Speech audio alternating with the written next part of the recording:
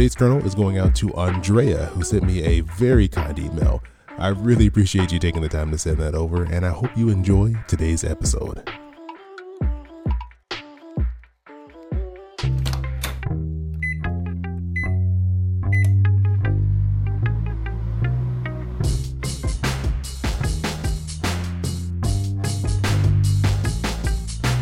Hey, this is Chris. Hope you're doing well, and welcome to Popcorn Finance, the show where we discuss finance and about the time it takes to make a bag of popcorn.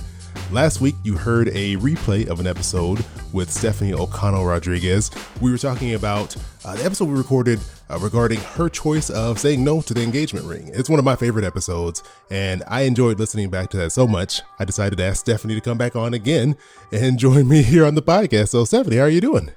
Oh, I'm good. You know, still no engagement ring, but still married. So there goes busting that myth.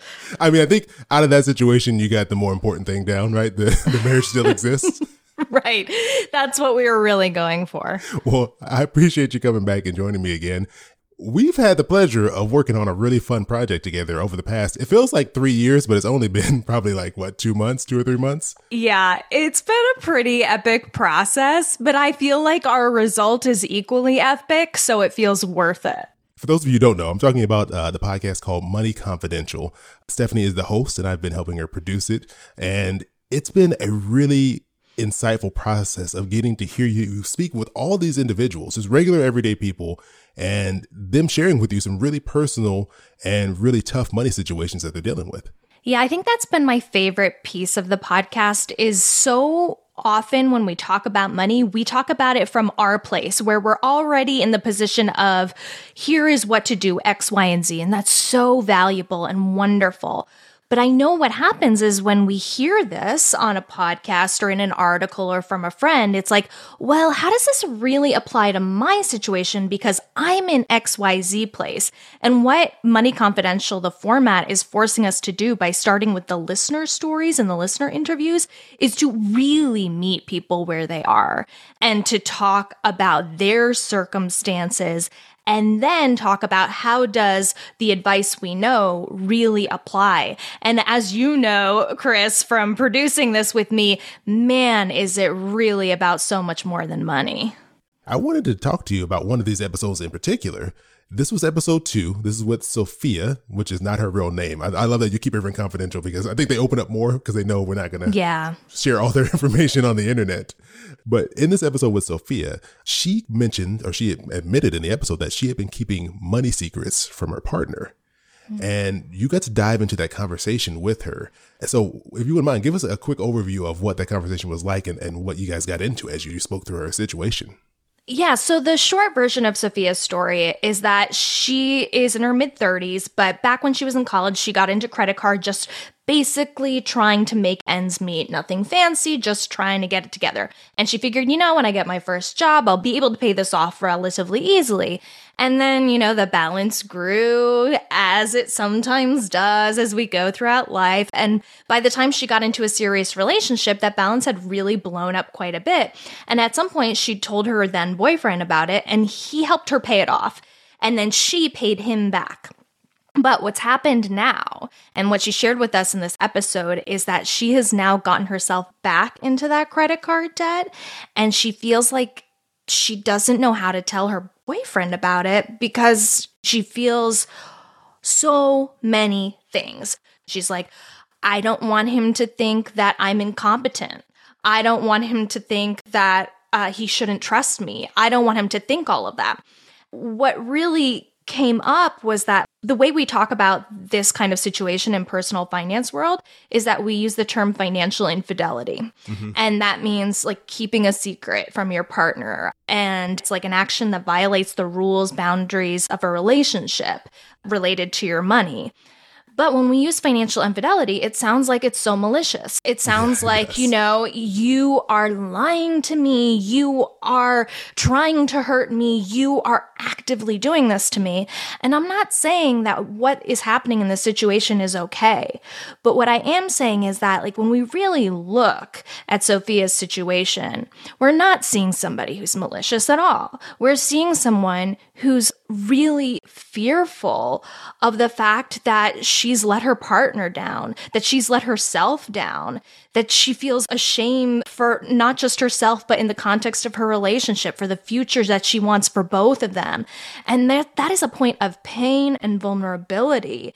And if we can talk to her and help guide her from that place rather than being like, stop committing financial infidelity, right? Like, my goodness, like that's so much an extra layer of shame for her to have to take on before she even starts to figure out how she's going to tell her boyfriend about it. So that's kind of what came up for me in that conversation with her. And then also, you know, in each episode, we speak to an expert after we speak to the listener. And so in this episode, we talked to financial psychologist, Dr. Brad Klontz, and he brought this up too, right? He said, you know, so many people get into this circumstance not because they're trying to hurt people. They get into it for fear of being left, for fear of having their shame compounded, for so many other reasons.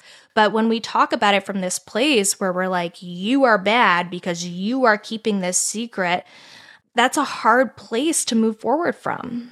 Yeah, it really is. And listening to these stories, like listening to Sophia and her situation and how she basically fell back into an old habit, like of debt. But I mean, we've all been there. Like I've had debt, paid it off, and then gotten back into debt. We've all been there. Yeah.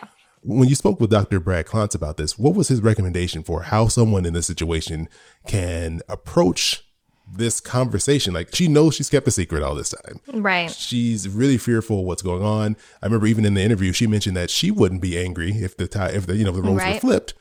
But now she's still in that position of, I don't know what's going to happen when I bring this up. What happened in that conversation with Brad and how he would say someone should approach this situation? Yeah, well, one of the important points when Brad and I were talking about financial infidelity was like, you know, financial infidelity is a violation of the relationship. But you can only violate something once you've set an expectation. And the fact is, most couples don't really set expectations around their finances. And so that's part of what makes this so tricky is like, okay, we might know what infidelity looks like to us, you know, from a perspective of who we're intimate with. But financially, we have to make those rules for ourselves. So what he was saying is like, oh, you know, maybe they have never had the conversation where it's like, you know, we're at the point in our relationship where if you have credit card debt, I expect to know about it and vice versa. Because I know that in the first few dates, that's not where I was. But if that happened now, yeah, I would be upset. So I think a lot of what this was in my conversation with both Sophia and Dr. Brad Klontz was about how important it is to say, like, these are the rules, expectations, and boundaries around money in our relationship. And she can start that conversation from a place of vulnerability and saying, you know what, I know this situation happened a few years ago, and I have something to share with you, and I want to be open about it in this moment because I really need your help to push through it. But I also want to set an expectation and a precedent for us to have very clear expectations, rules, and boundaries around money and a regular money dialogue so this doesn't happen again. Because what I'm finding is that when I'm trying to do it on my own, that's when I fall back into these patterns that aren't good for me or for our relationship. So what can we do to better manage it together? I thought that was such great advice because we oftentimes don't have expectations set in a relationship. You kind of just winging it. You show up each day to the relationship and you're just like, hey, well, we'll see what happens next. Like, you don't really sit and have those conversations. You buy in? Like, yeah. That's about as far as it goes. Do you want to split the check? Like, that's like really pushing the envelope as we get, right? And sometimes we get married before even moving past that point, right? Yeah. That's wild. Marriage is a legal contract. Like, your finances affect me legally, and yet we haven't had a conversation about what the expectation is. And this is nobody's fault again, right? Yeah, like, exactly. This is just like nobody told us this. Our parents probably didn't talk about this stuff with us. And that was the other thing that came up in conversation, right? Is like, what makes money in relationships so hard is one, money is already hard for us in our relationship with ourselves. And then two, you got two people who have disordered relationships typically around money and different money histories. And then they come together and they have this like precedent of not talking about it. And it's like shocking that we're not all on the same page for some reason. I was like, yeah, it's not shocking. People fight about money and that is normal. But let's talk about ways we can make that a better conversation so that it becomes a point of strength and a tool for building the things we want together instead of this point of tension. Yeah, exactly. We have no practice in talking about money in a healthy way. So what makes us think that when you jump into a relationship in the most intimate intertwining of your personal lives, that money is not going to be an issue between the two of you? Exactly. I'm like, money is complicated and relationships are complicated. So why do we think that combining these two complicated, sticky, hard things is not going to be complicated? But what I always say is like, just because it's complicated, just because it's uncomfortable, doesn't mean it's not a conversation worth having either. Exactly. I think if people really want to dive more into this topic, I think they should go check out this episode. This was episode number 2 of Money Confidential. I think it's worth going in and listening to the rest of this episode, but also, the rest of the season. At this point, we're about, 6 episodes into the season. Halfway. The halfway point. There's some really great episodes coming up with some, amazing guests. Some of them who've been on Popcorn Finance before. Farnoosh Torabi, Paula Pant, and then, of course, you, the host, Stephanie O'Connell Rodriguez. So before we get out of here, where can people go if they want to listen to the podcast, they want to check out your show, or maybe even just say hi and reach out to you? What's the best place for them to go? Absolutely. So you can search for Money Confidential wherever you are listening to this podcast would be a good place to start. And I'm everywhere online, Instagram, all the good things at Stephanie O'Connell. Perfect. I'll make sure that all goes in the show notes so people can easily go in there and find it. A big thank you to all of you for coming back and joining me here for another episode. And if we haven't connected on Instagram yet, come on over. My handle there is at Popcorn Finance Podcast. It'll be great to get to know you over there. Also, I'm working on something special, a special idea, project. I don't know how you would phrase it, how you would word it, but I'm going to be doing it through Instagram. So I'll be pulling from people there to help me test these ideas out. So it'd be great to have you be a part of it. As always, I appreciate you joining me here for another bag of popcorn. I hope you have an amazing rest of your week, and I'll talk to you soon.